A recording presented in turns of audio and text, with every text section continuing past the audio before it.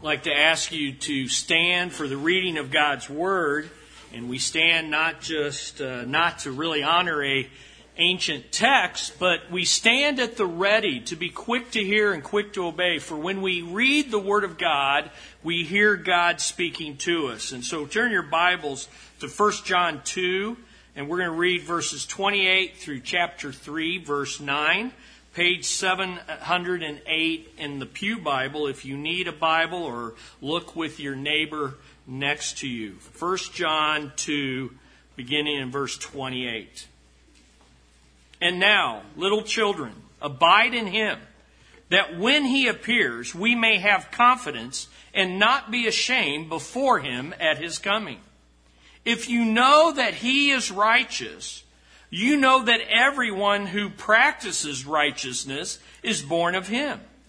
Behold, what manner of love the Father has bestowed on us, that we should be called children of God.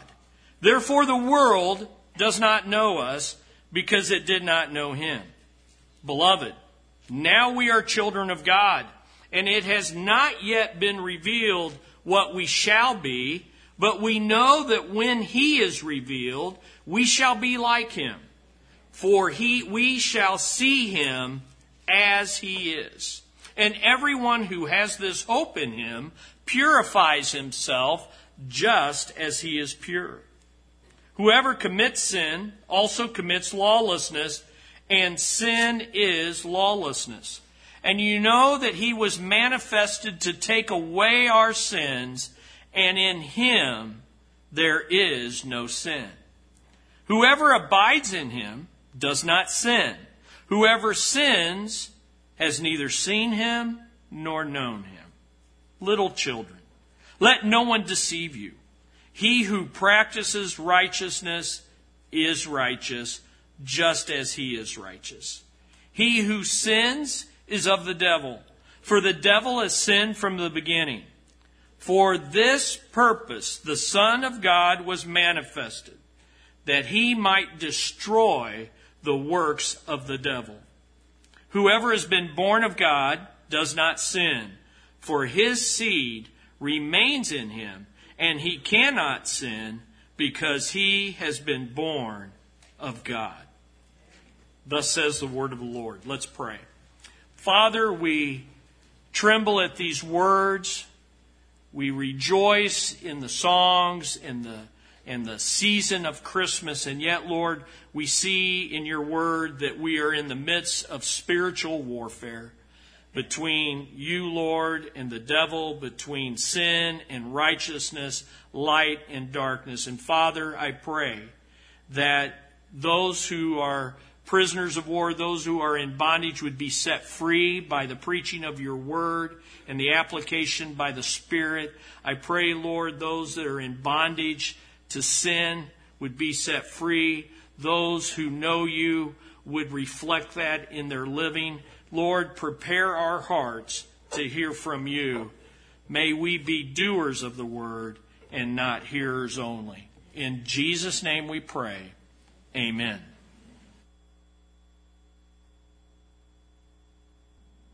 Jesus came, but why? Why did He come? That's the question we want to answer over the next 3 weeks in this Christmas series. And so this morning I want us to begin today by pondering that question and considering why Jesus came. Why did Jesus leave the splendor and glory of heaven to come to the ugliness and sin of earth? Why did Jesus come? It's a most crucial question for us to consider. For a wrong answer here will take us in all sorts of wrong directions, leading us to some awful problems. And so it's crucial, it's important for us to know why Jesus came. Now, thankfully, we don't have to guess at an answer. The Bible gives us several different reasons why Jesus was born. And the first reason we're going to look at this morning may actually come as a shock to some of you. It may even be a surprise for some this morning as to why Jesus came. Notice this here in your notes coming up on the screen behind me. You can follow along in your notes, pull that insert out.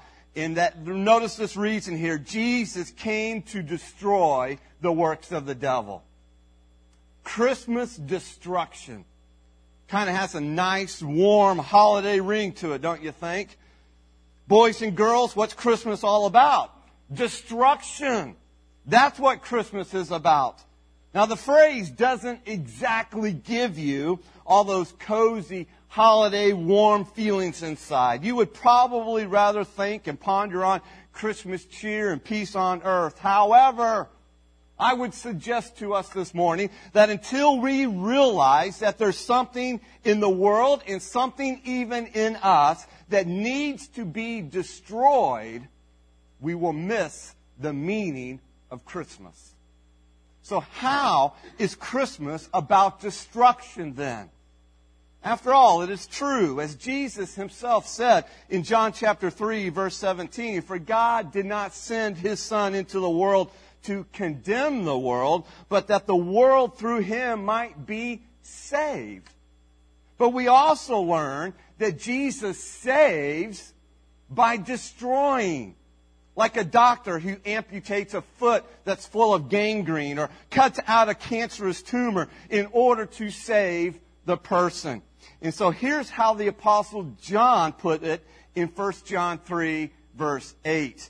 "For this purpose, the Son of God was manifested." In other words, he appeared, he came, he was born on the flesh. Why? That he might destroy the works of the devil. And so in this one verse, we see a reason why Jesus came. Christmas is the celebration, yes, of the manifestation of God's Son here on earth. And the reason is to destroy the works of the devil. So the reason there is Christmas is because God aims to destroy something. Jesus, again, himself, quoting his words, he tells us in Mark 2, verse 17, "It's not the healthy who need a doctor, but the sick. I have come to call the righteous, but sinners." And so this is why the only people who truly understand Christmas for what it really is are people who feel sick, who know they are sick, and desperately want their sickness destroyed. In other words, unless you embrace Jesus as a destroyer in your life, you cannot have him as a savior in your life. So what I want us to do this morning, in looking at our text here in 1 John, is I want us to answer 3 different questions about the works of the devil, and the reason Jesus came was to destroy those works. Now, the first and most obvious question then is, well, what are the works of the devil that John is talking about here? And we can answer it this way: the works are sin. The works of the devil are sin. This becomes rather clear when you consider what John writes in the beginning of verse 8 here in 1 John chapter 3. Notice in your Bibles what it says. "He who sins is of the devil, for the devil has sinned from the beginning." And then comes the key text that Jesus came to destroy what? The works of the devil. And then right after that, immediately in verse 9, John writes, "Whoever has been born of God does not sin. For his seed," in other words, God's nature, the life of God, "remains in him, and he cannot sin because he has been born of God." And so John is telling us something here. John is saying the devil sins, and those who sin are the devil. Devils, they're his. They belong to the devil. And then he says Jesus came to destroy the devil's works, and no one who is born of God commits sin. And he's tying all these facets together. He's connecting the dots here for us. Therefore, when people commit sin, John is telling us here that it is actually the work of the devil. In fact, the work of the devil is to tempt people to sin. And when they do sin, the devil's work is now accomplished. And so what Jesus came to destroy here is sin. The enemy on planet Earth is sin. The deadly virus that's in our hearts is sin. The force to be conquered across the world here is none other than sin. So in a very real way, Christmas is God's invasion of enemy territory. Why? For the very purpose to rescue people from the devil and to destroy the sin in our lives. Now, to kind of step back from this and begin to get a better idea what John means here by this phrase or this concept, this idea, this mission rather of Jesus Christ, of why he was born, to destroy the works of the devil, we need to consider the wider context of John's words as well as some of the false teaching that he was combating, in which the reason goes to why he even wrote this letter in the first place. Without elaborating on it, let me summarize it for us. John is clearly concerned about his readers, and even us here as Christ followers, that we avoid sin in our lives. And so he's likely now responding to false teachers who denied that Jesus had actually come in the flesh. These false teachers also denied a truth, the specific truth that belief in Jesus ought to affect one's actions. In other words, these false teachers were claiming that you could believe in Jesus, but you don't have to live like Jesus. In response, John says, no, that's false. Because right beliefs in time produce right actions. For instance, John tells us in 1 John chapter 2, verse 6, whoever says he abides in Jesus ought to walk in the same way in which Jesus walked. It's why we call ourselves, those of us who claim to be Christ's followers, that's the term we use. We follow Christ. We follow his ways. We walk like Christ. And we are conformed into the image of Christ. That's what God is doing in our lives once we receive Christ as our Savior and Lord.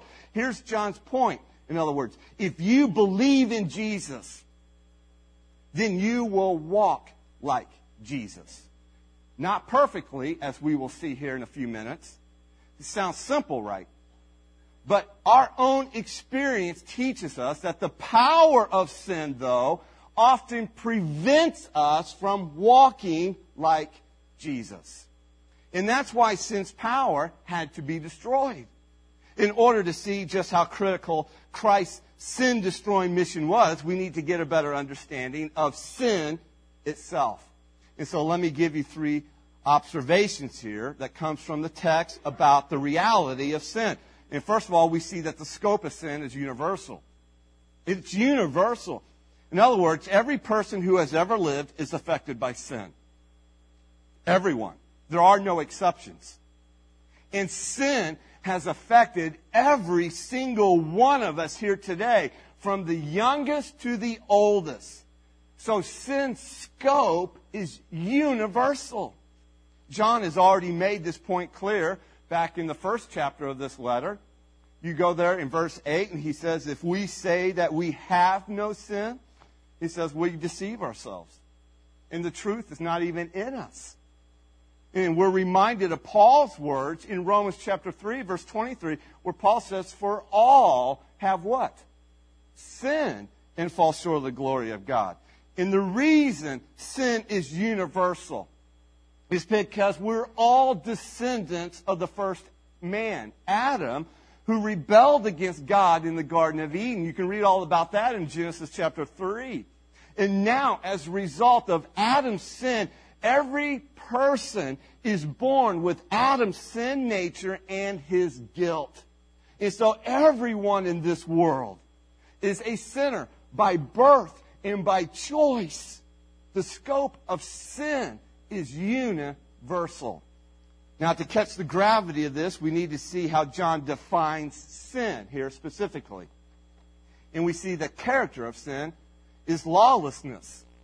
It's universal, but it's also the nature or the character of sin is lawlessness. Now, John gives this basic definition in verse 4, chapter 3, where he says, whoever commits sin also commits lawlessness.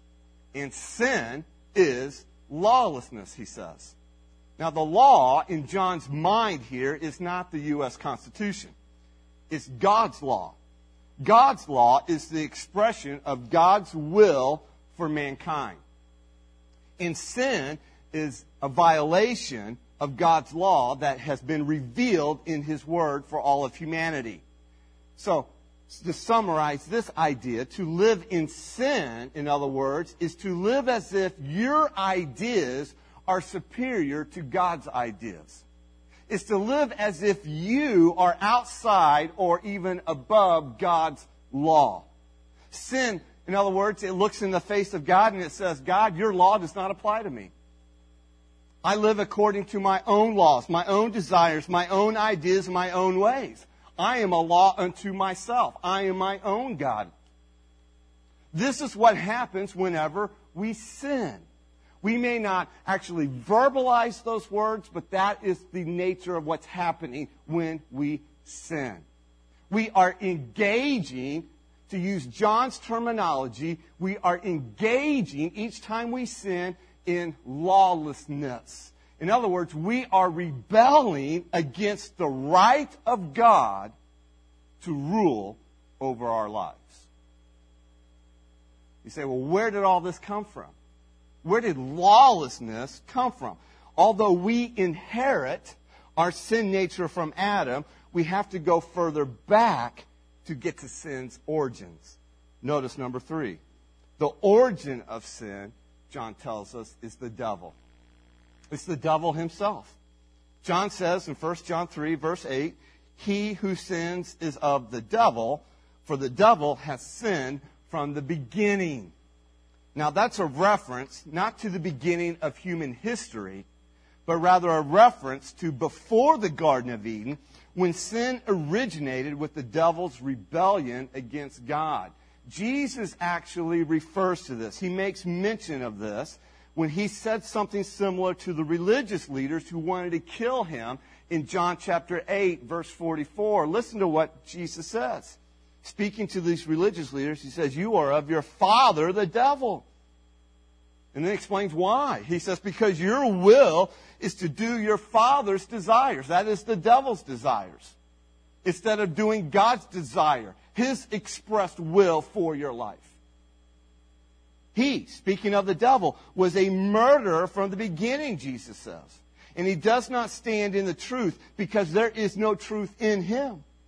When he lies, he speaks out of his own character, for he is a liar and the father of lies. So talking about getting straight to the point.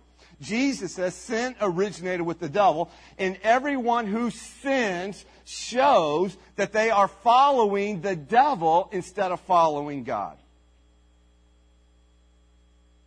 Now just let that soak in for a moment. Whenever you and I sin,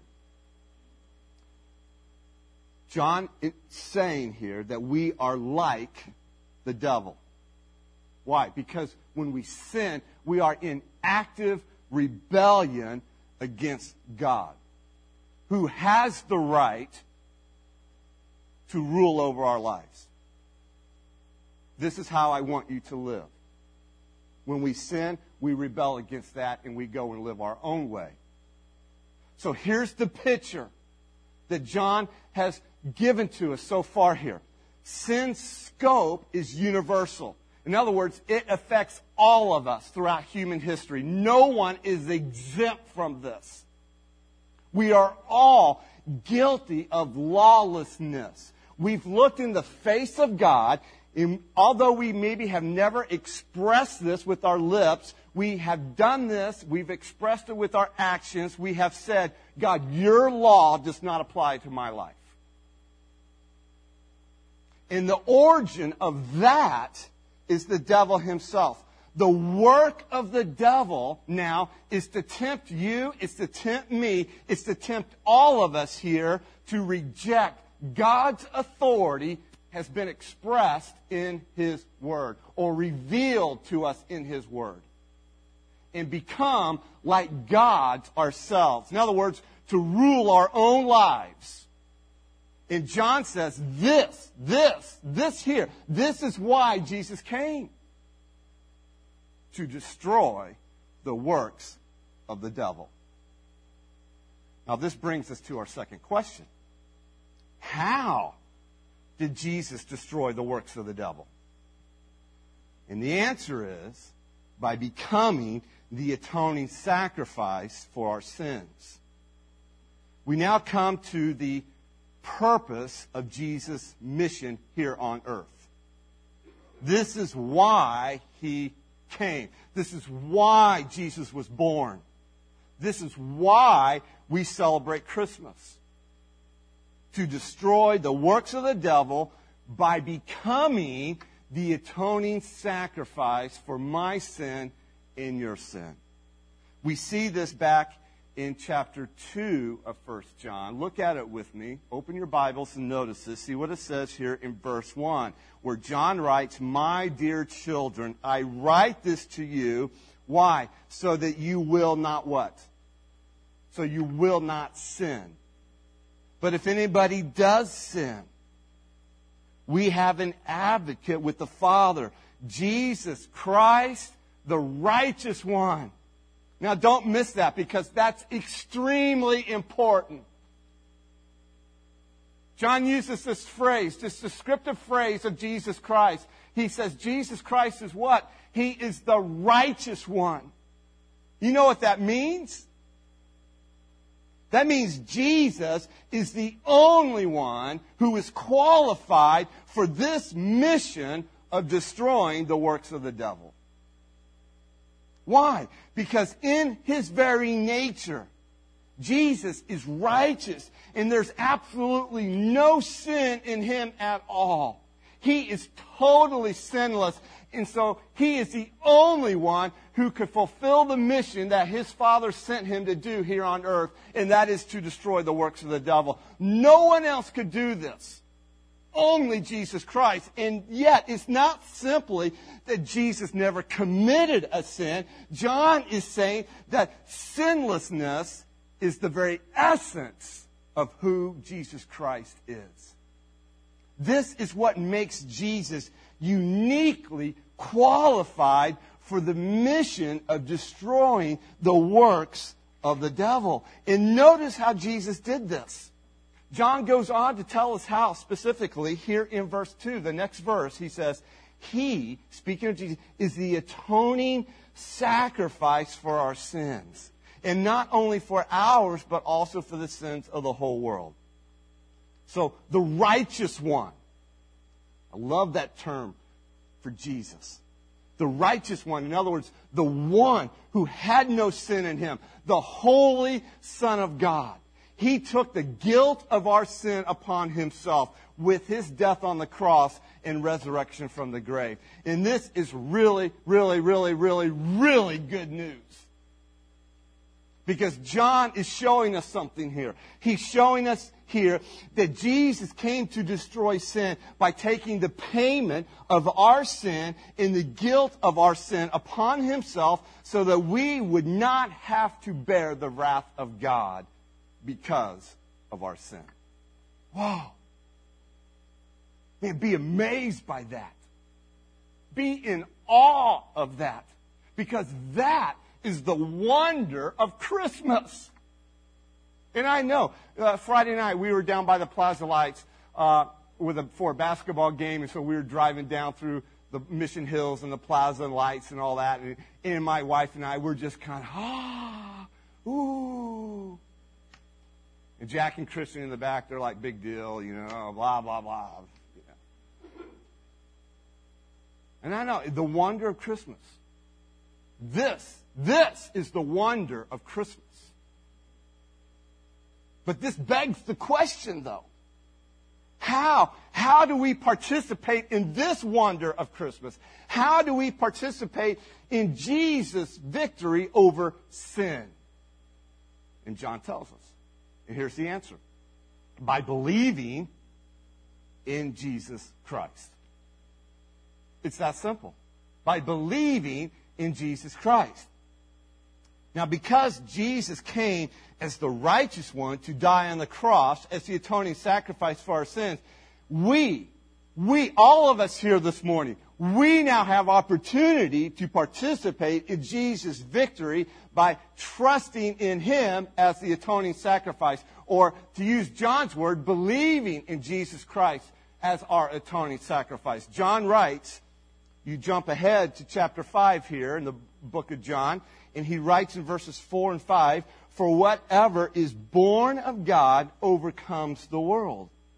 And this is the victory that has overcome the world, our faith. Who is he who overcomes the world but he who believes that Jesus is the Son of God?" So the way for you and I to personally participate in Christ's victory over the world and the works of the devil, John says, is through our faith. That is, by believing that Jesus is the Son of God and trusting in Him as the atoning sacrifice for your sins. As we learned last Sunday, when you've experienced this, when you have experienced God's mercy on your life, when you have experienced Christ's victory over sin, it moves you to praise Him. Because you begin to understand and you have personally tasted now Christ's death on the cross has fully paid for our sins. And He has reconciled us to God the Father when we were hopeless and helpless. And because we are now in Christ through faith in Jesus Christ, God now sees us as righteous instead of guilty. However, Christ's sin-destroying work doesn't only change our spiritual standing before God. And what that means, a spiritual standing before God, is God no longer sees you as a sinner. He sees you as a son. It's a legal standing. It's a positional standing. You are declared righteous in Jesus Christ. You have exchanged through Christ's death on the cross your sinfulness, and God has given you Christ's righteousness, and it covers you. And so now God sees you in the righteousness of Jesus Christ, and He no longer deals with you as a sinner, but He deals with you as a son, and nothing can change that. That is our spiritual standing before God through faith in Jesus Christ, because He is our atoning sacrifice. But listen, all of this doesn't affect just that. It also changes that reality, that spiritual position before God. Our spiritual standing now, declared righteous, I'm justified, I'm a son of God. That reality, folks, John is telling us, changes our lives now. In other words, John wants us to understand something here, something powerful. That this reality changes our actions. It changes how I live, my behavior, my attitude. It changes everything about me. Why? Because I now have a radical new relationship to sin as a result of participating in Christ's victory over sin. Let me show you this. Here's the result of what happens when we believe in Jesus Christ, when we put our faith and trust in Jesus as the atoning sacrifice for our sin. First of all, our belief in Jesus now makes persistent sin inconceivable. Notice how John describes the Christian's pattern of life here in verse 6. He says, whoever abides in Him, that is Jesus, does not sin. Whoever sins has neither seen Him nor known Him. In other words, our belief in Jesus makes sin inconceivable. And the key word here, don't miss it, is persistent. John is not saying that once we believe in Jesus, we will never sin again. That's not what he's saying. John even talks about, earlier on in the letter, he talks about how we will still wrestle with sin, even as Christians. But he also says at the same time that if we are truly born again, we will confess our sin. And God is faithful and just to what? Forgive us and cleanse us all over again. So clearly then, we do not become sinless the moment we are born again. That's not what John is saying here. John is not talking about a one-time act of sin, but rather a persistent pattern of life of sin.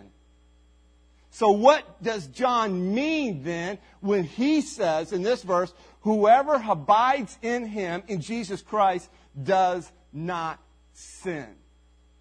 Again, the answer comes back to that word persistent. God's children, listen to me here, God's children do not persist in a sinful pattern of living. What John is saying is that when you believe in Jesus Christ, the righteous one, whose very purpose in coming was to take away sin and to destroy sin, when you believe in that Christ, he's saying, listen, it makes no sense to continue living in sin then. If you have truly been born again by the Word of God and the power of God, to continue to live in sin, for John, is inconceivable. Instead, you run away from sin rather than indulging in it, and you run from sin by the power of the Holy Spirit that dwells within you. That's what John is saying here. And then he ratchets it up a level. Not only does our belief in Jesus make persistent sin inconceivable, but he goes on, and notice this, he actually says our new birth in Jesus makes persistent sin even impossible. Notice what he writes in verse 9. It's rather radical. He says, whoever has born of God does not sin. And then he tells us why. For his seed, that is God's seed, remains in him. And he cannot sin because he has been born of God. Now again, John says we cannot sin. Why? Because God has put his seed or his life, his nature in us, and we have been born of God.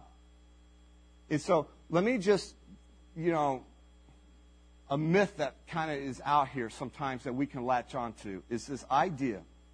And there's no room, nowhere in the Bible is there room for the idea that you can just, pray a prayer and consider yourself saved and then continue to live in sin like it's just no big deal.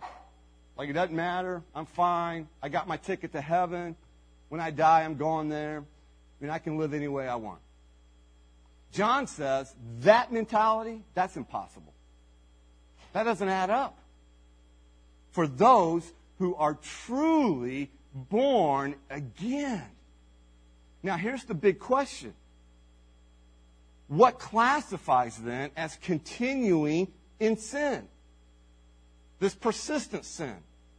Well, John does not give us that answer specifically. And perhaps the reason why is because the issue is not how much sin can I continue in and still consider myself saved. Safe, I'm going to heaven when I die. Rather, the issue, and it's always the issue, is am I born again by faith in Jesus Christ? That's the issue. And even now, I ask you to consider yourself, to examine your heart. Have I been born again through faith in Jesus Christ as my atoning sacrifice? That's the issue. To be born of God is to be given new life through faith in Jesus Christ. Being born of God is being changed by God so that the dominion of sin is now broken.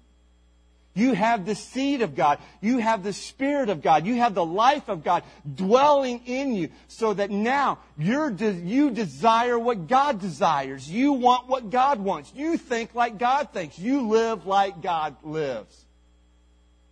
Not perfectly. John's not saying perfectly.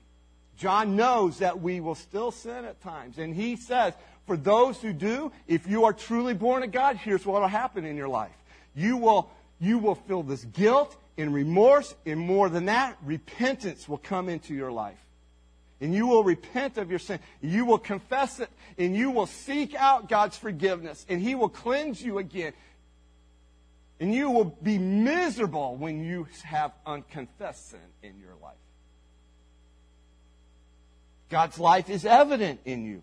You've been born of God. And no one who is born of God can continue to live the same. It's impossible for you to be born of God and still live in persistent pattern of sin.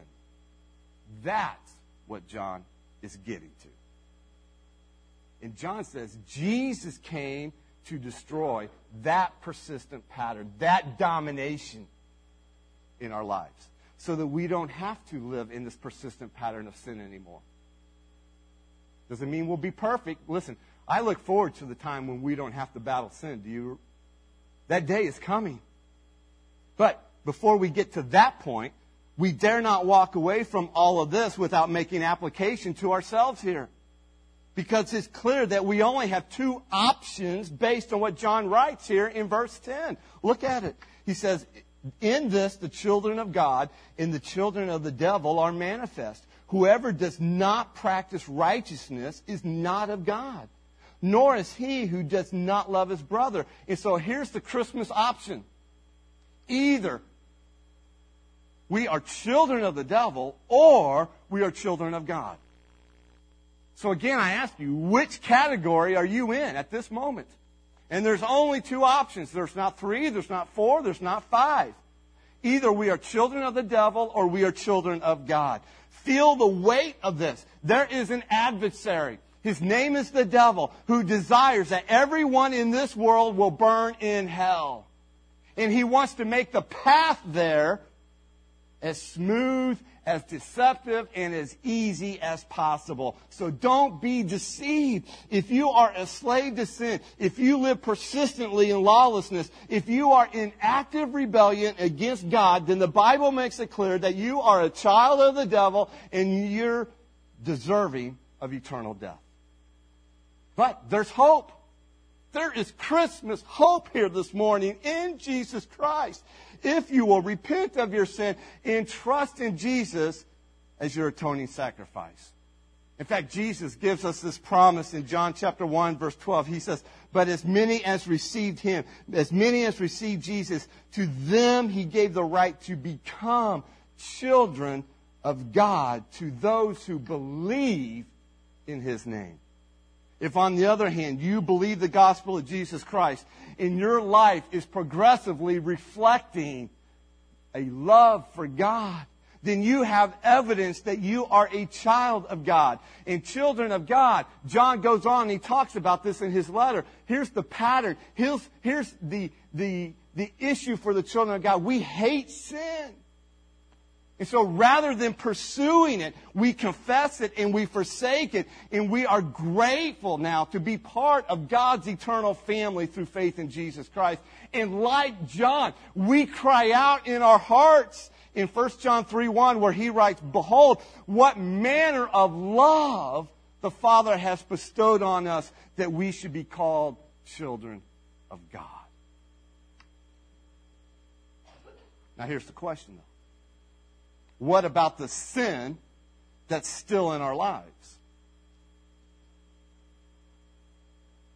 The sin that keeps rearing its ugly head even after we become children of God, even after we are born again by faith in Jesus Christ. What about that sin? Will we always struggle with sin and be frustrated with our lack of obedience? After all, didn't Jesus come to destroy the works of the devil? Yes, over 2,000 years ago, let me tell you, Jesus came as a baby to destroy the works of the devil so that sin and death no longer have to dominate our lives. In other words, sin's mastery had been decisively defeated at the cross. That's what allows us now to walk in obedience as Christ followers. However, Jesus is not finished dealing with sin. Jesus is not finished coming. And this is our Christmas anticipation. Jesus is coming back. He's coming again. You go back a few verses here in 1 John, and John talks about Christ's second coming now. Listen to what he says in chapter 2, verse 28. He says, "And now, little children, abide in him, that when he appears, when Jesus appears, we may have confidence and not be ashamed before him at his coming." And so John is not looking to the past. John is now looking to the future when Jesus appears. And that word appear, it has the idea that John is looking to a literal, physical, visible Christ Jesus appearing now at the second coming. Just think of it. There is coming a day when we will be going about our lives in this world, going to work tomorrow, watching TV at night, whatever the case may be, and suddenly, out of the blue, we will see Jesus in all his glory. Are you looking forward to that day? Look forward to that more than you are looking forward to the Chiefs going back to the Super Bowl. Look forward to that more than you're looking forward to your next vacation. Look forward to that, John says. And then John says in chapter 3, verse 2, he says, "Beloved, now we are children of God, and it has not yet been revealed what we shall be, but we know that when he, Jesus, is revealed, we shall be like him, for we shall see him as he is." Did you catch that? John says that when Christ comes again, we will be what? Like him. We'll be like him. Which means, among other things, that we will never sin again. Yay! We won't even have to battle sin, struggle with sin. This is the whole purpose of God redeeming us, according to Romans chapter 8, verse 29. "For those God foreknew, he also predestined to be conformed to the image of his Son." And so God is working everything together to make us, who are born of again, like his Son, Jesus Christ. And we look forward to that day when Jesus appears, and we will be with him, and we will be like him for all eternity. This is our Christmas anticipation. This is what we hope for and look forward to. Jesus came the first time as a baby to destroy the works of the devil. But folks, listen, he is coming back as a conquering king to complete his work of making all things new. And this anticipation of Christ's coming, let me tell you, it should transform the way we live while we wait.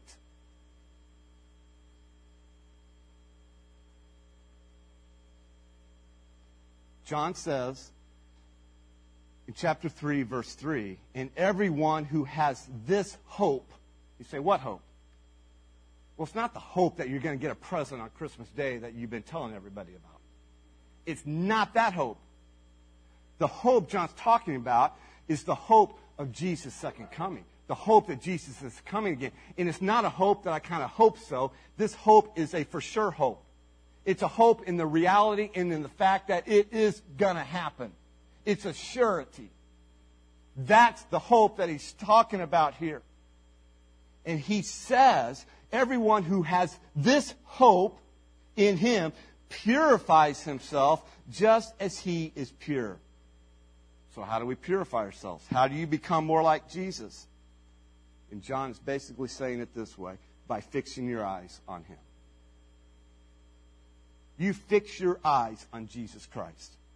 You abide in him, and you abide in the Word of God. You worship him, and you live for him. And as you do those things, you will become more like what? Get this, you behold. Here's the problem. Especially in our culture right now. As Christ followers, we don't behold the right stuff.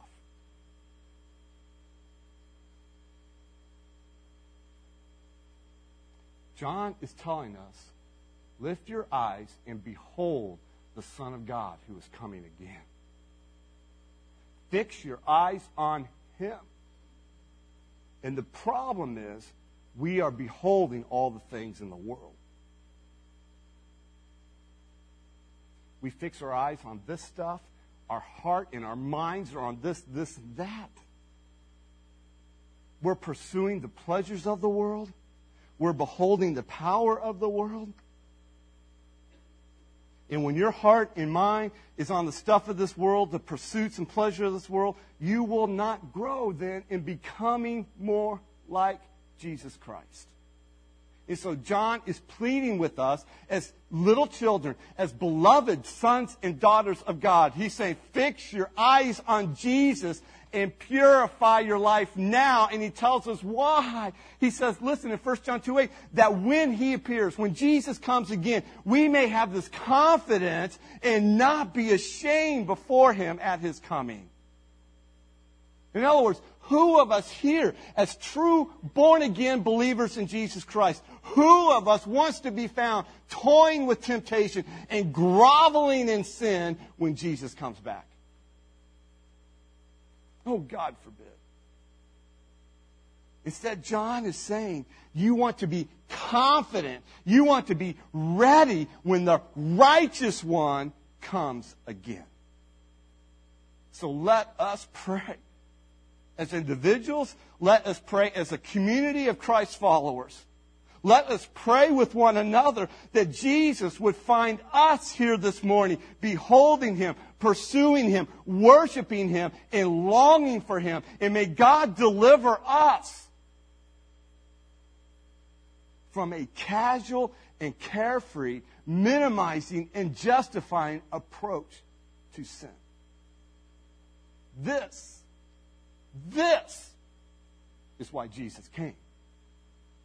To destroy the works of the devil, so that we here might remain in Christ and also resemble Christ till the day He comes again. Let's pray. As you bow your hearts, you close your heads, or your eyes, I should say.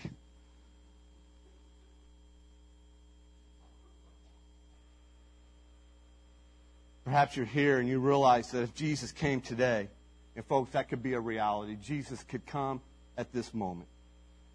You would be filled with shame as a believer. Or perhaps you'd be left behind because you have yet to trust in Jesus as the atoning sacrifice for your sins. Listen, today God offers you forgiveness of sin. He offers you eternal life through faith in His Son, Jesus Christ. God loves you so much that His Son died on the cross to pay the penalty for your sins. Jesus has already done everything there is to do.